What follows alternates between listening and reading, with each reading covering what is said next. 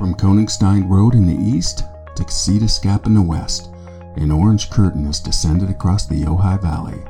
This is Ojai Talk of the Town. Hey everyone, it's Brett Bredigan, editor of your Ojai magazines, The Monthly and Quarterly. Our guest this episode, Danny McGaw, has been making a living as a singer-songwriter for over 20 years. He's lived in Ojai for 8. Developed quite a following playing at the Vine before the pandemic, and now he's getting back out on the road. He's been opening for Three Dog Night for the last several months, and he's coming to town, to his hometown audience, on August 19th to play at Libby Bowl.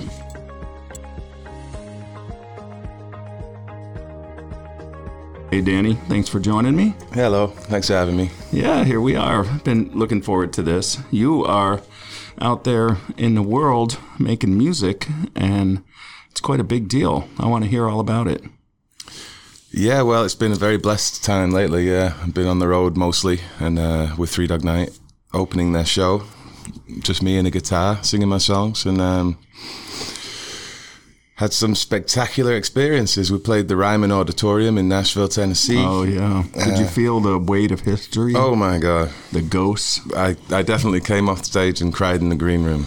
Yeah. You and Loretta Lynn. Unbelievable. Yeah. Unbelievable. So any other highlights from this? Now, when did this tour start, and when are you going to be here local? We're going to be, actually, I'll be opening for Three Dog Night at Libby Bowl on August 19th. That's a very exciting, that was the first home show in about 3 years for me, so that's nice. Really? You haven't played in Ojai? Well, we played actually. You jam all the time, don't you? Not these days. Not since the pandemic? Yeah, I haven't played with a band in years. I did play solo at Euterpe Farms about 1.5 years ago, but I'm so busy on the road these days, getting the boys to, really corralling the boys is difficult. Yeah. You know. So what have you been doing? Are you writing? Yeah, I just released a record 3 days ago called Set Me Free. Yeah, I listened to that record, and I really enjoyed it. I was curious, was there any theme to that? Because it did seem to be like very introspective and had a lot of minor key moments in it. Mm-hmm. Yeah, I mean, like Ice Cream, you think, or Let's Get Ice Cream, you think that's going to be a real happy song? Right. That was a bit of a dodge, wasn't it? I do. You set us up. On the stage, I introduced that song, actually. I say it's a little bit funny, and then it delves into the human condition for a while. But it does reemerge, so stick with it. Okay, good. That seems to help people deal. Yes, you do go in there with one impression, and it is definitely, I don't know what you'd call it. I guess a couple's been bickering for a while, and I've been in relationships where it seems like you can't get out of that. And then to just make a very conscious effort to do something that's fun, which seems like it should just come naturally and be easy and part of the ordinary course. But it's not, and especially the longer you've been together, the harder it is to get those moments away to enjoy each other's company, remind yourselves why you were there in the first place.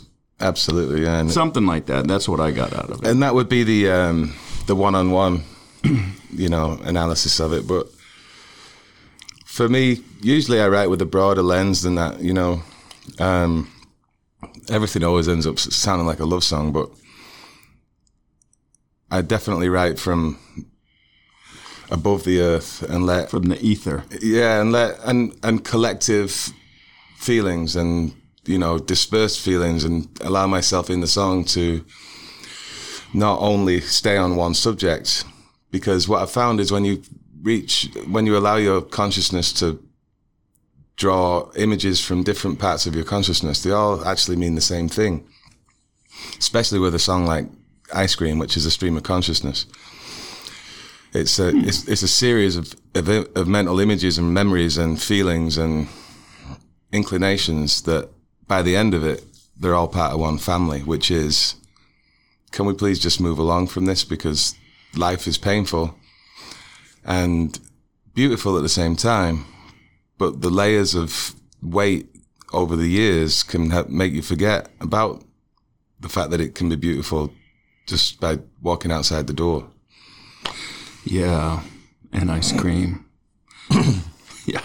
So this tour on the 18th. Now, how did you get hooked up with Three Dog Night? I mean, they are road warriors, and people don't know they have so many great songs.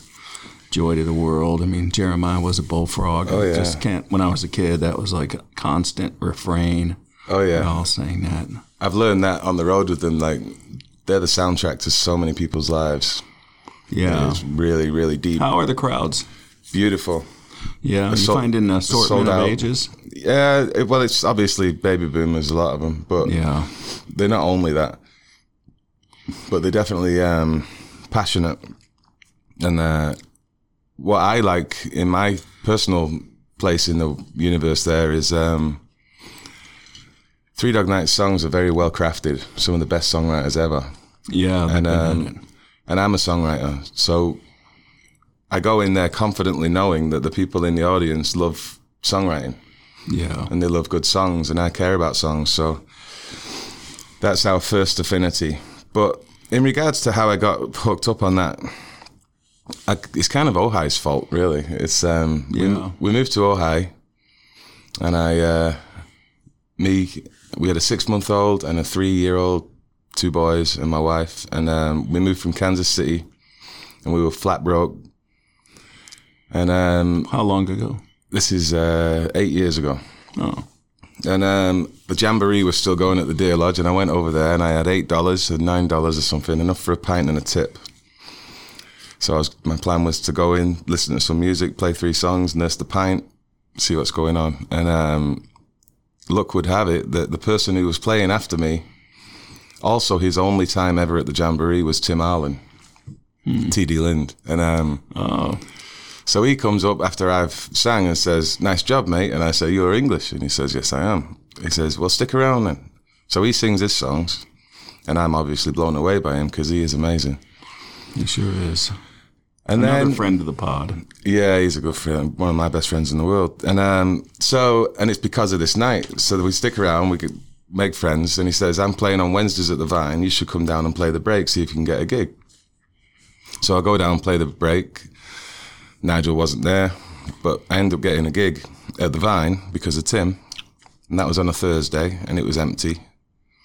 And then Nigel moved me to a Sunday. And Nigel used to say, "I'm losing money on you at first because nobody knows who you are, but I believe in you and you're going to come good."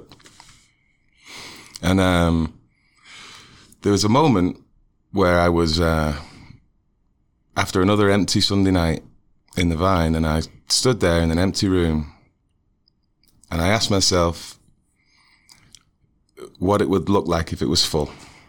So I imagined the room being full. And then I asked myself what it would feel like if I trusted everybody in the room to want me to be all I could be. And I went home and I came back the next Sunday and the place was packed. And it literally went from about 4 people to wall. And it never went back. It was wall to wall for about 2.5 years straight. And after that first Sunday night when it was busy for the first time, I went to my wife. I woke her up after the show and I said, "I got to wake you up because I need a witness."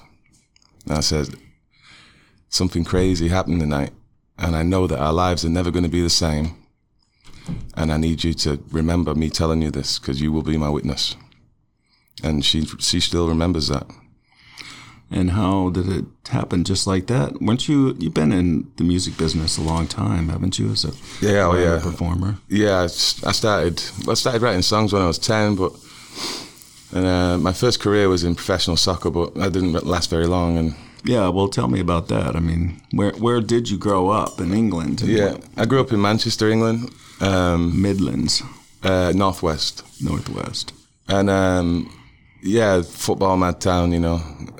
Cotton mills and shipbuilding, a lot of working class people, and which is what I'm from, hardcore working class, and I was Isn't that where Oasis is from? Yeah, I knew every song by Oasis when I was a child, and James and Stone Roses, some fantastic bands from Manchester. But yeah, everybody wants to be a footballer there, really, and I was lucky enough to be good at it when I was a kid, and I went really far and signed a young professionals contract, but several circumstances.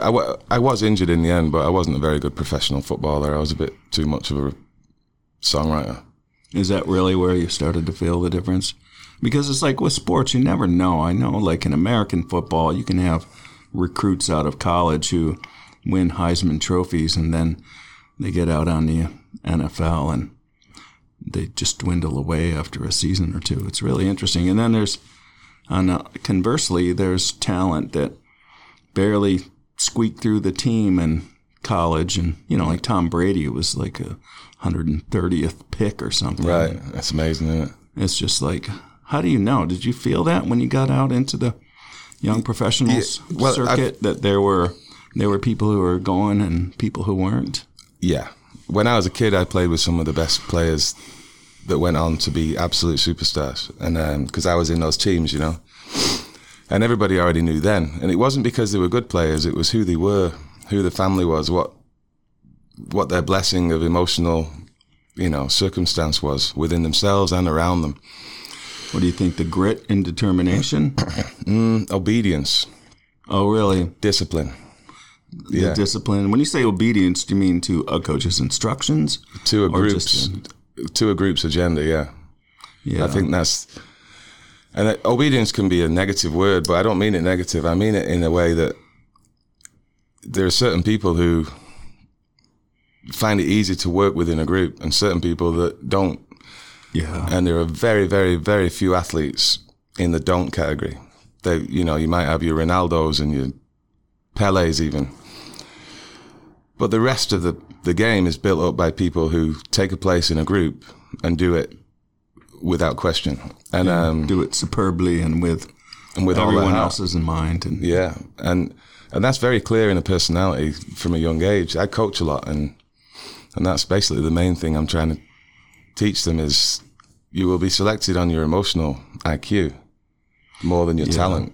I can see that. I coached a lot of Little League, and I would spend, recruiting day looking at parents rather than kids often, because good parents make good kids. Mm-hmm. And parents who are loud or obnoxious or pushy, it just makes it no fun. I'd rather be on a team with a bunch of kids with no talent, with parents who will show up on time and bring snacks and help, carpool to tournaments and really makes everything else so much easier. And be nice to the referee. Yeah, no screaming. And, oh, man, it gets so bad. I don't know what it was like. And it was bad. Yeah. It's when I coach, I have a very strict rule on the sideline. It's please, no shouting at the referee and no shouting at the kids. Let's keep it nice. You can encourage people, but nothing less.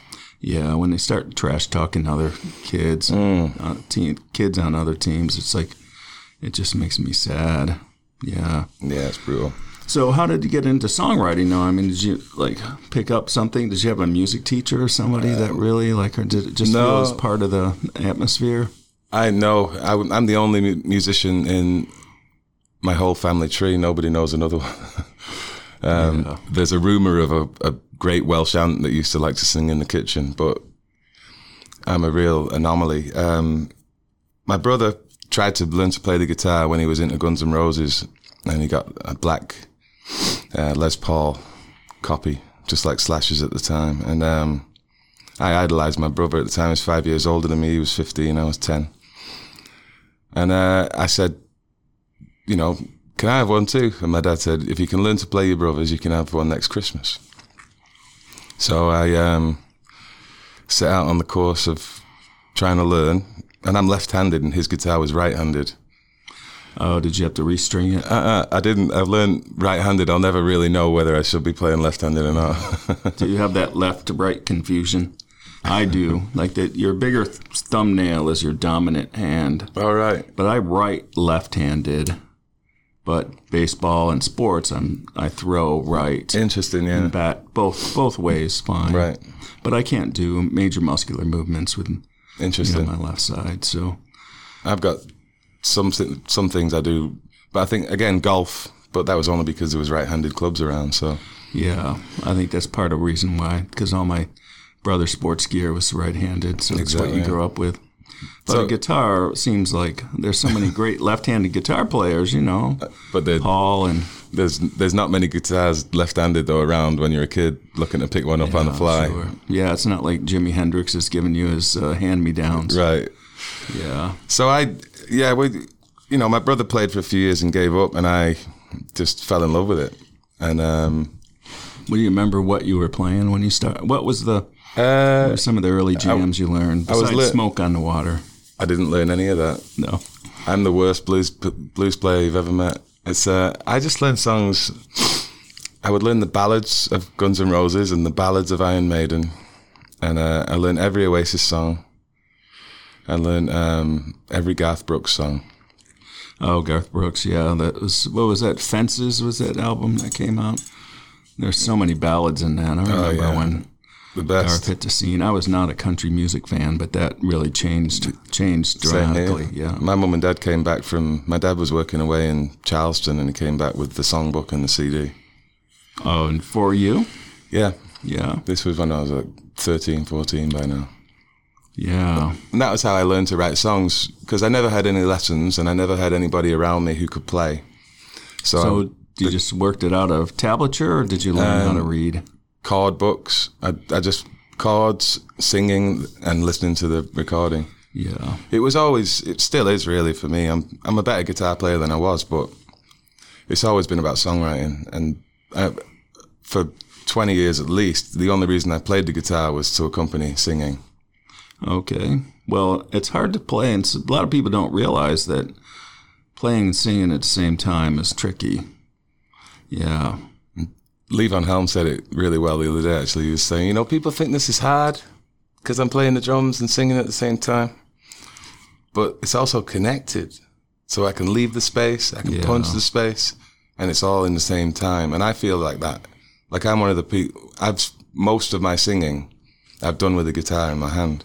So whenever anybody's asked me to be a rock star and stand there with a microphone, I feel like I'm standing there naked. Yeah, I can imagine. Awkward body movements, and am I supposed to dance? Yeah, I can imagine that would be like it's not like a crutch so much as a prop. It's like a shield. Yeah, you can lose yourself in that instrument. It's like a mediator between you and the audience. Yeah, I call it my friend. Yeah. That's why I buy the guitar that I believe in. I tour with a very expensive guitar, and most people wouldn't tour with such an expensive guitar because we take a lot of planes. Yeah, what is your guitar of choice? It's a Collings D2H. It's a boutique company out of Austin, Texas. Some of the best guitars in the world. Yeah, what makes it so good? Oh, the wood chosen, the specs that they're designed upon. Pickups and everything is first rate. I do have the latest, greatest pickup, but that's not from Collings. It's all about the wood and the bracing and the hand care that the technicians do, and what the bracing is based on. The old Martins still make guitars, but they don't make them like they used to. Collings basically are stepping in the space of making these handmade guitars. Yeah, guitars custom to dream about. Yeah. Did you have input into the making of the guitar? I bought it used. You kind of want to buy a guitar used and let somebody else put 20 years on it before you get it. Yeah. Don't the guitars hold the tone somehow, or it shapes the wood? I've heard that with classical guitar players, flamenco, that the more they bang on the box, the sounds, the vibrations, it starts to change the tone of the guitar over big time. Yeah. I have a Martin D28 that I've had for 30 years, and that's definitely grown into itself in a beautiful way. And is that way. Because of you playing it? Does it pick up your tone, your vibe? Yeah, it's definitely my guitar, and it's battered because I've been a working musician most of those years, hammering it everywhere I go. But they grow into themselves. And you could say the fretboard definitely grows into me. It's all jagged and it's being refretted right now, so we'll see what that's like when it comes back. It's all bright and new. Yeah, might have a different sound. It will. Hopefully it won't be too different. I'm kind of nervous. Yeah, put you off a bit.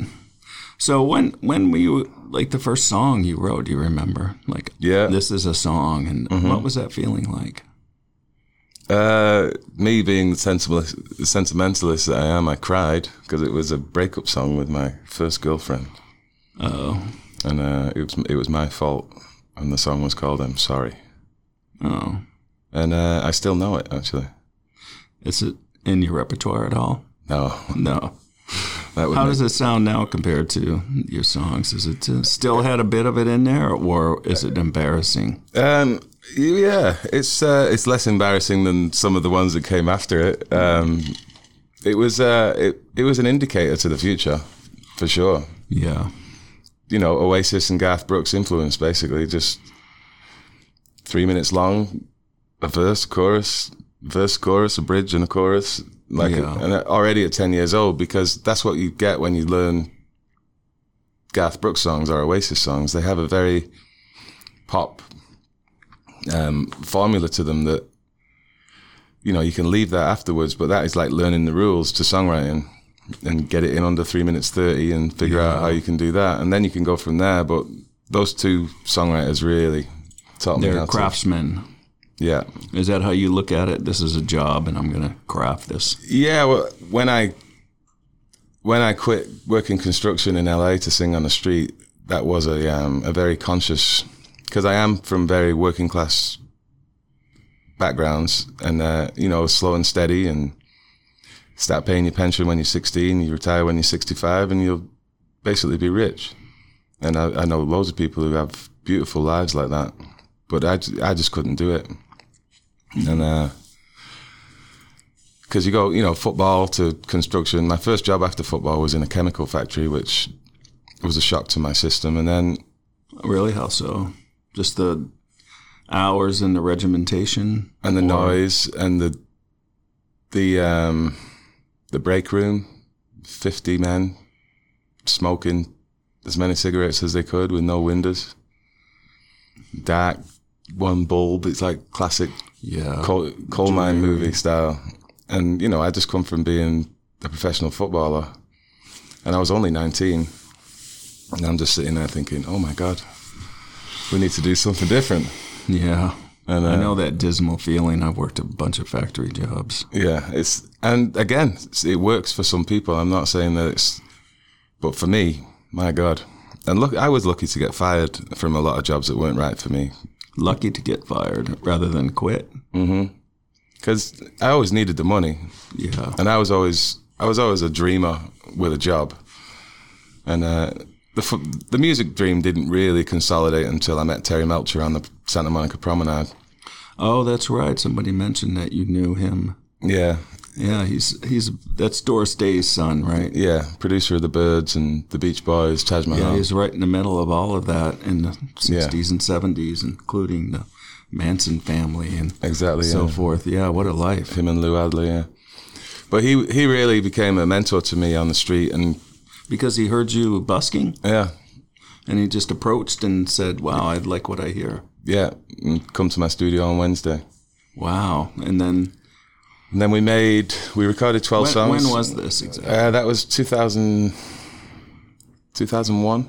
Maybe, okay. Maybe even 2000. 20 plus years ago. Yeah. And we made a 12-song demo that I sold on the street. And then he became a mentor and a friend. And we would see quite a lot of each other. And he was the first person in the industry that was like, you don't realize it, but you're really quite good and you've got a lot of potential. And if you listen to this and think about this and learn to sing harmony and keep teaching yourself, you know, you could do things. And then during that like mentorship period was when he died, actually, sadly. But I don't remember him. Like, what was the story? Because he couldn't have been that old. He died of skin cancer. Yeah. Oh my God. Traced back to a shoot on a beach in Paris, not in Paris, but in France, with his mum. Traced back to a shoot, like when he was 14 years old. Sunburned or something? Yeah, I guess so. Wow. But you know, when somebody comes along and just helps you believe in yourself a little bit more. And sometimes it just takes one person. Yeah. because I put in a good solid decade of blind faith, Yeah. hard work after that. Not that I wasn't really working hard already. I love songwriting's always been something I wanted to do anyway, so it was never really work. Like motivation's easier with inspiration, right? But the getting better at the guitar, getting better time, learning to be a sound engineer, learning to play the bass, the piano, learning to mix. It was all off that, like, you could do this if you want. I'm like, really? Yeah. You know? And he was right. Yeah. So what was what is your process? Like, what is a typical day when you're on the grind look like? At home or on the road? Well, home, because you live here in Ojai. I'm curious about that. Well, it depends. If I'm working in the studio, I'll usually get up at about 5 a.m. because the house is beautifully quiet then, and I get a lot done between 5 and 9. If the kids are in school, I'll take them to school at 7:30, come home and do that. I usually, even if I'm working in the studio or not, for myself or other people, I'll always have a guitar around because I'm always trying to see if I can get blessed by a song real quick. Yeah, I saw a documentary. It was very strange, and I've talked about it before, that it was about the theremin, Professor August Theremin. But Brian Wilson was in there talking about his just gets up in the morning and just plinks away at a piano till finds a tune or doesn't. But he's just like sitting there plinking away, and then he turns back to the camera and says, it's hard work being happy. And I was like, yeah, it is. Yeah.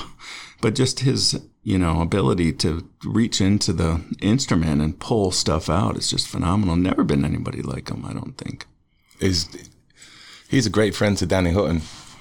And that's, Three Dog Night. Yeah. So that'll bring it back around. We still haven't got to how you got on this tour. Well, so Danny Hutton's son moved to Ojai while the Vine gig was popping. Yeah. And he came a couple of weeks on a row and he's like, why does everybody in the room know all the words to your songs, Yeah. And at the time, I was building a band and in the corner with no rehearsal, just inviting people to come and, fumble around until they knew the songs. And Tim Allen on piano, Greg Weiser on drums, Matt Cheadle on guitar, but no bass player, and Tim's a bass player. So he walks in after a couple of weeks and says, you need a bass player. And I said, yes, I do. So he, true to form, comes next week, no rehearsal. And a couple of weeks later, he says, oh, by the way, I've got a studio in Laurel Canyon. And wow, you want to make a record? Turns out he's won 2 Grammys too, but... As a producer, or is this as a engineer on Jimmy Cliff and a singer on Jimmy Cliff. So he we make the record at his studio, and his dad, the studio is on the Three Dog Night compound in Laurel Canyon, and the Canyon Hut is called. And his dad's in the sessions and stuff, and we hit it off. And then his dad was like, you guys should come on a West Coast run with Three Dog. So we did, with 5-piece band, Sacramento, Solana Beach. We did a few dates with them there. And then after that, Danny asked if I would like to fly into the Midwest, meet the bus, and do a run with them on the bus, solo. And that went really well too. And then the next question was, would you like the Southeast as well? I'm like, well, yeah. No. Then, do you want the East Coast? And now it's the whole country. Wow. So how many dates have you toured with them? Oh, I've probably done about, I don't know, maybe 50 so far. And they tour all the time, the bus keeps moving and then the band flies home. So I fly with the band. So we go out on a Wednesday, play Friday, Saturday, Sunday, sometimes Thursday as well. And then come home Monday and repeat. So come home, do your laundry. For the past year and a half. Yeah, almost a year. Well, since the pandemic opened up again, whenever that was, and then before that as well. So it's a rigorous schedule, but especially for somebody like me that's come all the way from the street and through the bars and the clubs, just to play in these places is an absolute dream. And what venues are you playing mostly? Old rejuvenated theatres a lot, between 1,000 and 3,000 cap. Wow. Like I said, we played the Ryman. We played the Birchmere, which is one of the most legendary dinner theatres in America, in Virginia. The Birchmere? Uh-huh. Very cool. The posters on the wall would make you cry. And then we do arenas, which is... my last show was in an arena, actually. It was beautiful. That was in Arizona, Prescott Valley. So, and then mostly theaters and arenas we play. Yeah. So the 1,000 to 3,000 facilitate between me, but also between the crowd. My service to Three Dog Night is to make the crowd a bunch of individuals, and by the time I leave, that they would be together. I want them to feel like a family. Yeah. Now, coming back from the pandemic, have you found audiences restive or sort of lost that touch or lost that spirit and fighting to get it back? Or is there just like a pent-up enthusiasm? How would you describe the sensations of an audience in the first few weeks of getting back out on the road? Or was it right where you left off? I think everybody's very grateful to be there. Yeah. But there is also a trepidation in everybody because COVID is like hanging out in the kitchen and everybody's trying to get on with their lives, Yeah. So, and we specialize in bringing people into small spaces together, so that we're not out of the woods with it in the back of our minds, but there's definitely a gratitude that is obvious. Yeah. And they are eager to connect to that communal feeling, I can imagine. Yeah. What few times I've been to live music events, it really felt special.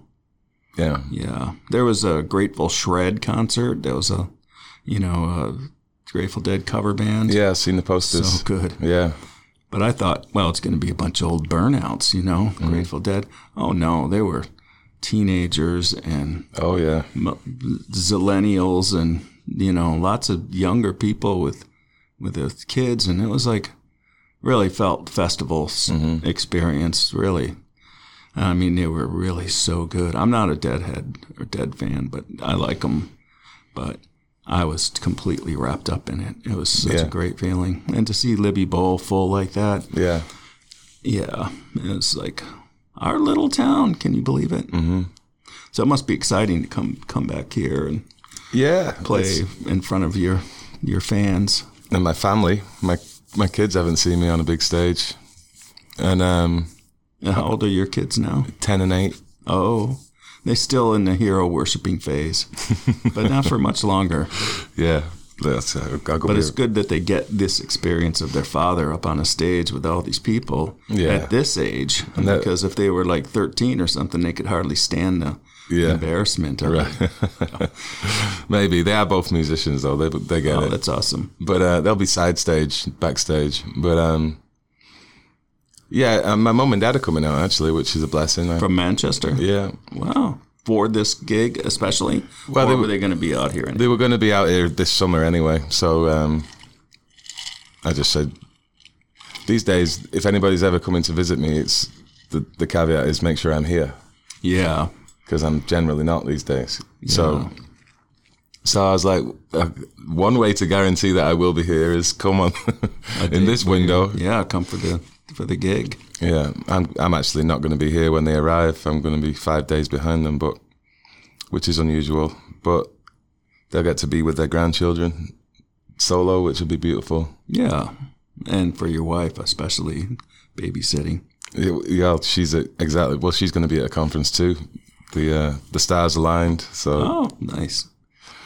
So, this whole Ojai experience, it feels like something's changed since the pandemic. I haven't made up my mind if it's good or bad. I think it's mostly good. I think that we got a lot of transplants that are maybe a little younger and they bring some creative juice and our restaurant game got much better. Right. And what's your take? Are you hearing any stirrings of any projects or any, a shift in the zeitgeist? I'll be honest. When I was playing the Vine, at one point I was playing Wednesday nights and Sunday nights and supporting the boys on Thursday nights, and I was in town all the time. I lived just up the street there. And since then I've moved out to the river bottom in Miners Oaks, basically, and I travel most of the time. So I'm aware of the new restaurants, and there's some nice young people that have moved into town. But I generally just go to Jim and Rob's for happy hour. That's your routine. This time without Jim and Rob's will be. Yeah, I'd hate to think of it. I remember when I first got here, they were out where Sea Fresh is now. They were splitting space with Sea Fresh, actually, and the green chicken chimichanga that I would get for lunch, and I just remember that. Yeah, that was, Rob Tucker. He's such a great guy. I really love him. And very Ojai. Yeah, and the local crew at the bar there, like every time I go in, just yesterday, pop in for one on the way home, and there's always a hello there, Mm-hmm. And I like bars. It's like home. Yeah, especially if you've been a performer there. It gives you a feeling of like you're part of the place. Mm-hmm. That your echoes are embedded in the wood. It's like you take some kind of a ownership of it almost. Make that space yours. So what I'm always curious about, the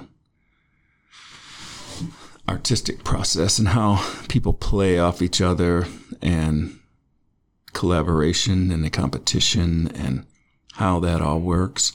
And you are part of a set of some very talented people.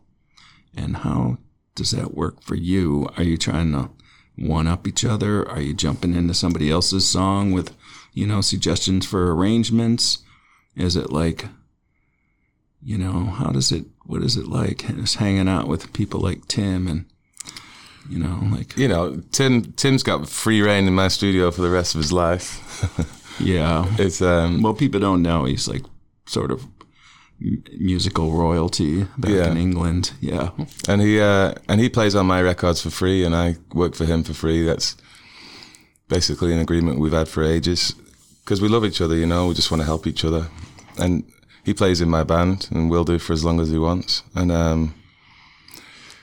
I don't think competition is the right word, but it is good to be around people who make you go, I should work a little harder. Yeah.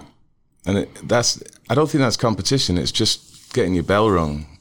You sit alone and think you're cool, and then somebody comes along like Tim and lights up the piano, and you're like, well, yeah. Boy, I got to step up my game. Yeah, what is that feeling? How can I get that feeling? Look, I like that feeling, mm-hmm. And then, it's obviously you don't make every musician you meet that you respect doesn't become your best friend, but it's beautiful to hear people's different takes on years and years and years of devotion and care. And there's a lot of guys in Ojai, like you say, and ladies that are epitomes of that. And I'm definitely a better musician because of the things I've witnessed in Ojai. That's a fact. It's like helping each other along or dragging each other up or whatever you want to call it. It's not to mention with each other on the records, they're just, the Jesse Siebenbergs, Simon. It's an insane crew. If you're going to make a record around here, you've got like the best players. And Simon's got all the gear. I mean, he's an expert level. Yeah, he's a scientist as well as a great drummer, yeah. Yeah, I was really enjoyed talking with him just from the technical side of the business that I don't normally think about. But he lost everything in a fire and had to rebuild. Mm-hmm. And I think it gave him like a new lease on life. Like a different new canvas, yeah. Yeah, so that's not all bad. It depends on what you do with it, Exactly, and, it was a slow process, but the house he built is beautiful. Yeah. And then he's got a nice space, perfect mixing space, and he also has a great relationship with Carbonite. Yeah. You know, so he's the protocols 1 through 5, I think, are the things he's been working in the jazz world, and then playing with Hiromi, who is like a sensation. Mm-hmm. It's like, and then he's just a townie here in Ojai as well. Yeah. And same with you. You're out 50 gigs with Three Dog Night, and then just sitting up here in my little corner. It's kind of interesting. I love Ojai. Like, I've lived quite a lot of places, you know, because well, how did you like get from England to Kansas City? That must have been a bit of a journey. Well, I went from the chemical factory. Yeah.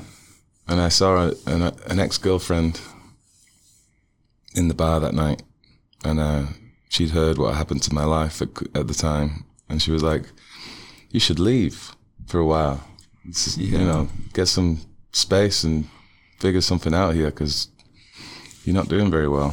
And wow, is that why you broke up with her? Is that she would give you those hard truths? So she said, "Come to the Isle of Jersey. I'm working in a hotel, and there's a place where you can sleep, and I might be able to get you a job."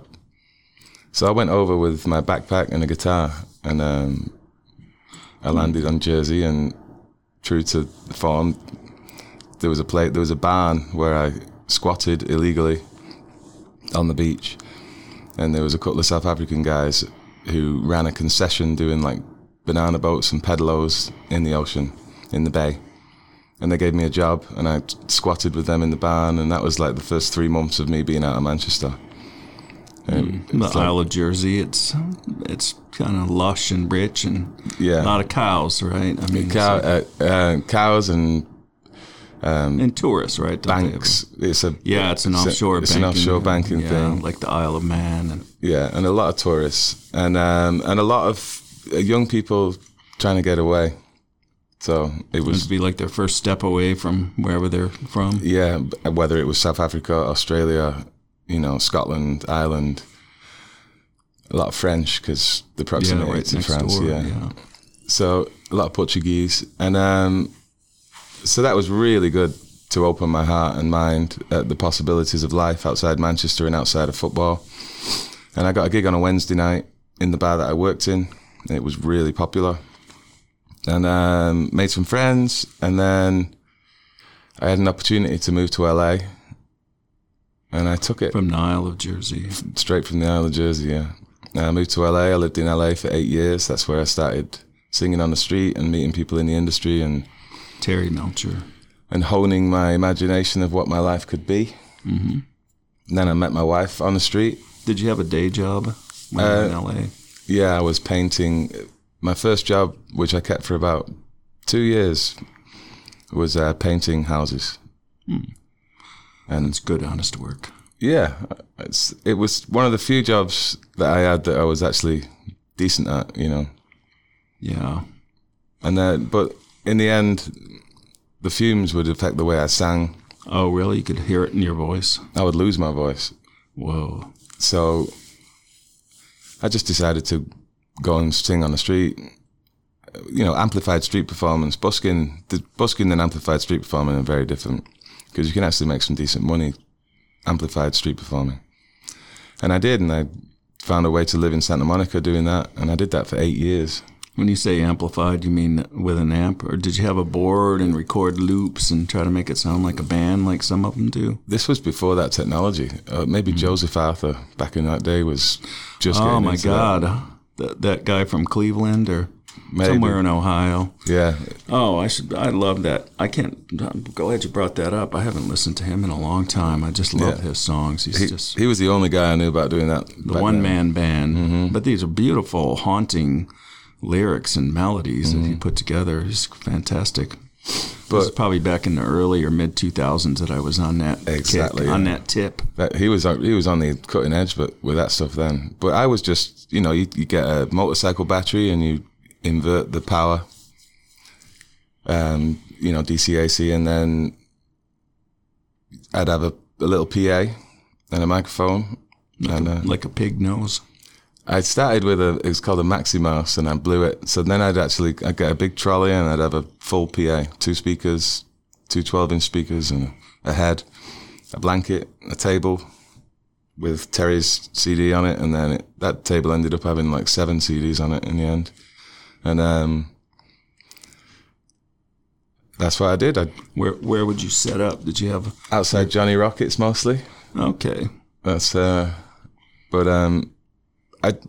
you have to move every 2 hours, and I'd usually play like 4, maybe 6 hours a day. So you'd always have to have a different spot. But I met my wife there, and her after living together for a couple of years and being married, her mother needed assistance in Kansas, really. And is she from Kansas City? Hence. So we went and lived with her mum for a couple of years and ended up buying a house near her. For about 1/4 or less of what you would pay. Oh my God, $129,000 for. Isn't that amazing? And it was beautiful. Yeah. And we had a couple of music kids. scene in Kansas City is quite something too. The blues is, bebop was born. It's birthplace of bebop. It's still present there too. Like people, especially in the people who go out to see music, there's a real culture of supporting the musicians that live there, and you can get paid there. I played 5 nights a week for about 7 years there. Nice. Yeah, I had a booking agent, and my wife was in grad school at this time, and our kids were young, and I would watch the kids in the day and sing at night, and she would go to grad school, and the glory of the Midwest, you can get by like that, you know. Yeah. And not just get by, we were all right, and then after a while, my wife was ready to graduate her first job out of being a graduate, and she got a job at the Santa Barbara DA's office as the supervisor of the Victim Witness Advocacy Program. So that was a great opportunity for the family. And I wanted to come back to California. California's the weather. Oh my God, I love California so much. Having lived in Boston and North Carolina and Kansas and Manchester and Jersey, and there's no place like California. And more specific, like Ojai. I know, this is the gem of the gem. Yeah, I feel so lucky to be here every day. I mean, when I come home, I always come home to like, oh my God. Yeah. Well, for me, it was like coming off on a business trip just after I first moved here, and then coming in to Casita Springs on a Sunday after the trip and waiting for that Sunday blues, the melancholy of shit, it's another work week ahead and back in the grind. And it just didn't happen. I'm like, I live in a place where I'm happy to come back to. First time in my life. I always lived in shitty little small towns. Mm-hmm. And so here I am in a non-shitty little small town. Felt good. I know. Happy to come back to is something I say a lot. Yeah. Cause I remember when living in LA, and I loved LA, but dropping into LA from somewhere like Colorado or something, you're like, no! Yeah. But here, you're like, oh, okay, let's get in the back garden. This is nice. Yeah. So you plan on, this is where you're going to put down your roots, Ojai? There's no talk of not. Of not. Yeah. You know, it's we're on a journey. There's no place I'd rather be. It's a conversation for the whole family overall. But yeah. But the kids, it seems like such a great place to. I don't know if you know the band Ockerville River, Will Sheff. Okay. He played here at the Women's Club, which was really surprising to me, with Damien Jurado. Mm-hmm. I loved that indie music from the 2000s. Yeah. And last time I seen him, he was opening for Wilco with 3,500 people or something. And here he is in the Women's Club in Ojai with 120 people, none of whom I knew. Like, they'd all come up from Los Angeles or wherever. But he said he'd just been wandering around during the day, and it was like the Thursday farmers market going off and kids running around and, bicycles and skateboards. And it's like, this must be a really great place to grow up. Yeah. My kid's doing well. Yeah. You know, they go to San Antonio and they got friends and they're nice people. Yeah. They got dreams and they're doing well. Yeah. So tell me about that note in your phone. It's quite a story. Yeah, in regards to process, you know, speaking of inspiration and where does it come from, and the way that I've done it is I get up early and I will always be available, and I'll just grind through the craft of songwriting, always believing that at some point I'm going to get struck by an inspirational line or an inspirational song. And Let's Go Get Ice Cream was definitely a moment like that, where the whole song came through. And but I'd written 3 songs that morning before noon, so I definitely put myself in position to receive a song like Ice Cream. But so yesterday I woke up and I just wanted to tell stories, so I basically made some characters and told stories that from my own memory of my own life, like the waitress singing songs all day, and the young man spending all his money in the bar, staring at the door, hoping that the love of his life is just going to walk through it, and so on. And I wrote, like, you know, maybe 5 or 6 different verses based on fictional characters that represent memories of my own. And the whole time I'm thinking, what is this song about? But I'd push that anxiety away and just keep writing different stories. So in the end, I just had the stories on the pages, but no real binding point. Structure. Yeah, and no hook, no point to the song, until the line came through in the end, and my wife came in and said, "That's the line," and it's one more second chance at the first time. And that's my latest song. I just wrote it yesterday. I'm going to go home and finish it, actually. But the point is, the 6 verses were written in faith. The chorus and the hook came. I get goosebumps as I say it, and this is the blessing of how I write songs, and I trust this process. Is I will be in the chair, I will hold the guitar, I will write and write and write. And then enough times to keep me in the game, that bolt of lightning will come down and say, "Here you go," and everything makes sense. And it's almost not even from my own. It's like channeled. It's only because I am in the position to receive it. And putting in the hours. Mm-hmm. Yeah. Thanks, Danny. Great story. So one feature that I do on the podcast is the grab and go. Like, there's a fire. Besides your family and pets, what are you going to be getting the most? Do you have masters and? Well, hard drives, but that is a very easy question for somebody who did it. Yeah, you know, because in the Thomas fire, we had a tiny little black car at the time, a Kia Rio, and we didn't even fill it up, and there was 4 of us in it, and it was I took my hard drives, my Martin. I didn't have my Collings at the time. I took my main acoustic guitar, my main electric guitar, all my hard drives from the studio. And I had my friend's Moog that I didn't want to burn, so I took his Moog. Not on your conscience. Yeah, but literally, it was profound, because you got 4 people, and you're leaving your house not knowing whether you're coming back to it, and you're looking in the boot, the trunk of the car, and you could have got like 3 times the things everybody grabbed. It's just so clear in that moment what is important and what is not. It is clarifying. That's why I love to ask that question and really get to see what people regard. Yeah. It's my philosophy was take something I can make money with.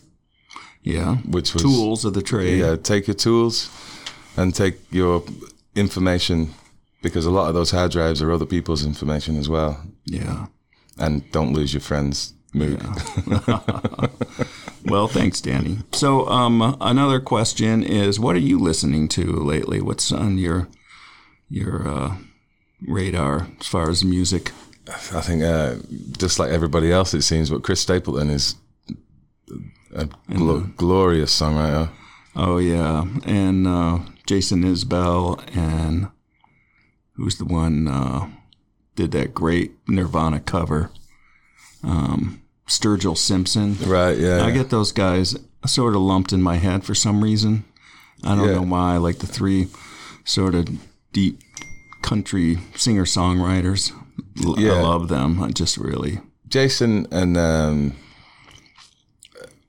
the other guy that you said with the Nirvana cover? Sturgill Simpson. Yeah. I don't gravitate towards them as much as Stapleton and Nathaniel Rateliff. Oh, yeah. Yeah. But although I do like them, but I'm kind of in love with Chris Stapleton and Nathaniel Rateliff. Well, he came to Nashville to be a songwriter, not a performer. Yeah. And that part just got, I think it was, he said somewhere that it was just hearing other people do his songs that he felt such an ownership over. And even if he wasn't that great a musician or a singer, he felt really called to give it a go. Yeah, and it's been quite a go. He's doing great. Yeah, I don't know anybody else that's... I'll tell you who I got stadiums. In country music, which isn't really my genre, but I listen to a lot of music, is Colton Wall. Do you know who that guy is from Alberta? He emerged like a fireball. Oh, my God. He's like 24 years old, and he sounds like he's 197. That voice, just deep baritone. He's got a straight-up cult as well. His following is really one of those lightning in a bottle kind of followings, you know. I mean, the songs are really impressive, especially for somebody so young, but how does somebody from some obscure backwater in, Canada, just middle of nowhere, how do they, I mean, it's just so odd to me that he just there's no word of him, and then he's everywhere, like from one day to the next. It is, obviously that, he must have found some kind of machine that worked for him. Yeah. But initially, it's like trying to put your finger on what is magnetism. Yeah. Why? Because he sounds like such an old soul. That's what I figured. Right. People do like that. And he does live it, Is he? Yeah. He's doing well. All right. Anything else to talk about? The 18th of August. The 19th, yeah. 19th of August. Well, yeah, there are some tickets left, I believe, and it's going to be beautiful. I'm going to play solo for about half an hour, and then Three Dog Night will make you remember your whole life. Yeah. Well, these bands that have been playing this summer, especially with Sterling venues, are just the nostalgia. And it's always fun for me to see younger people there who I know were not even conceived before these, right. And just to feel that connection that crosses generations. It's really lovely. I think I'm one of those younger people that wasn't conceived. Yeah, you're a bit young for Three Dog Night. All right, Danny, thank you very much. Thank you so much.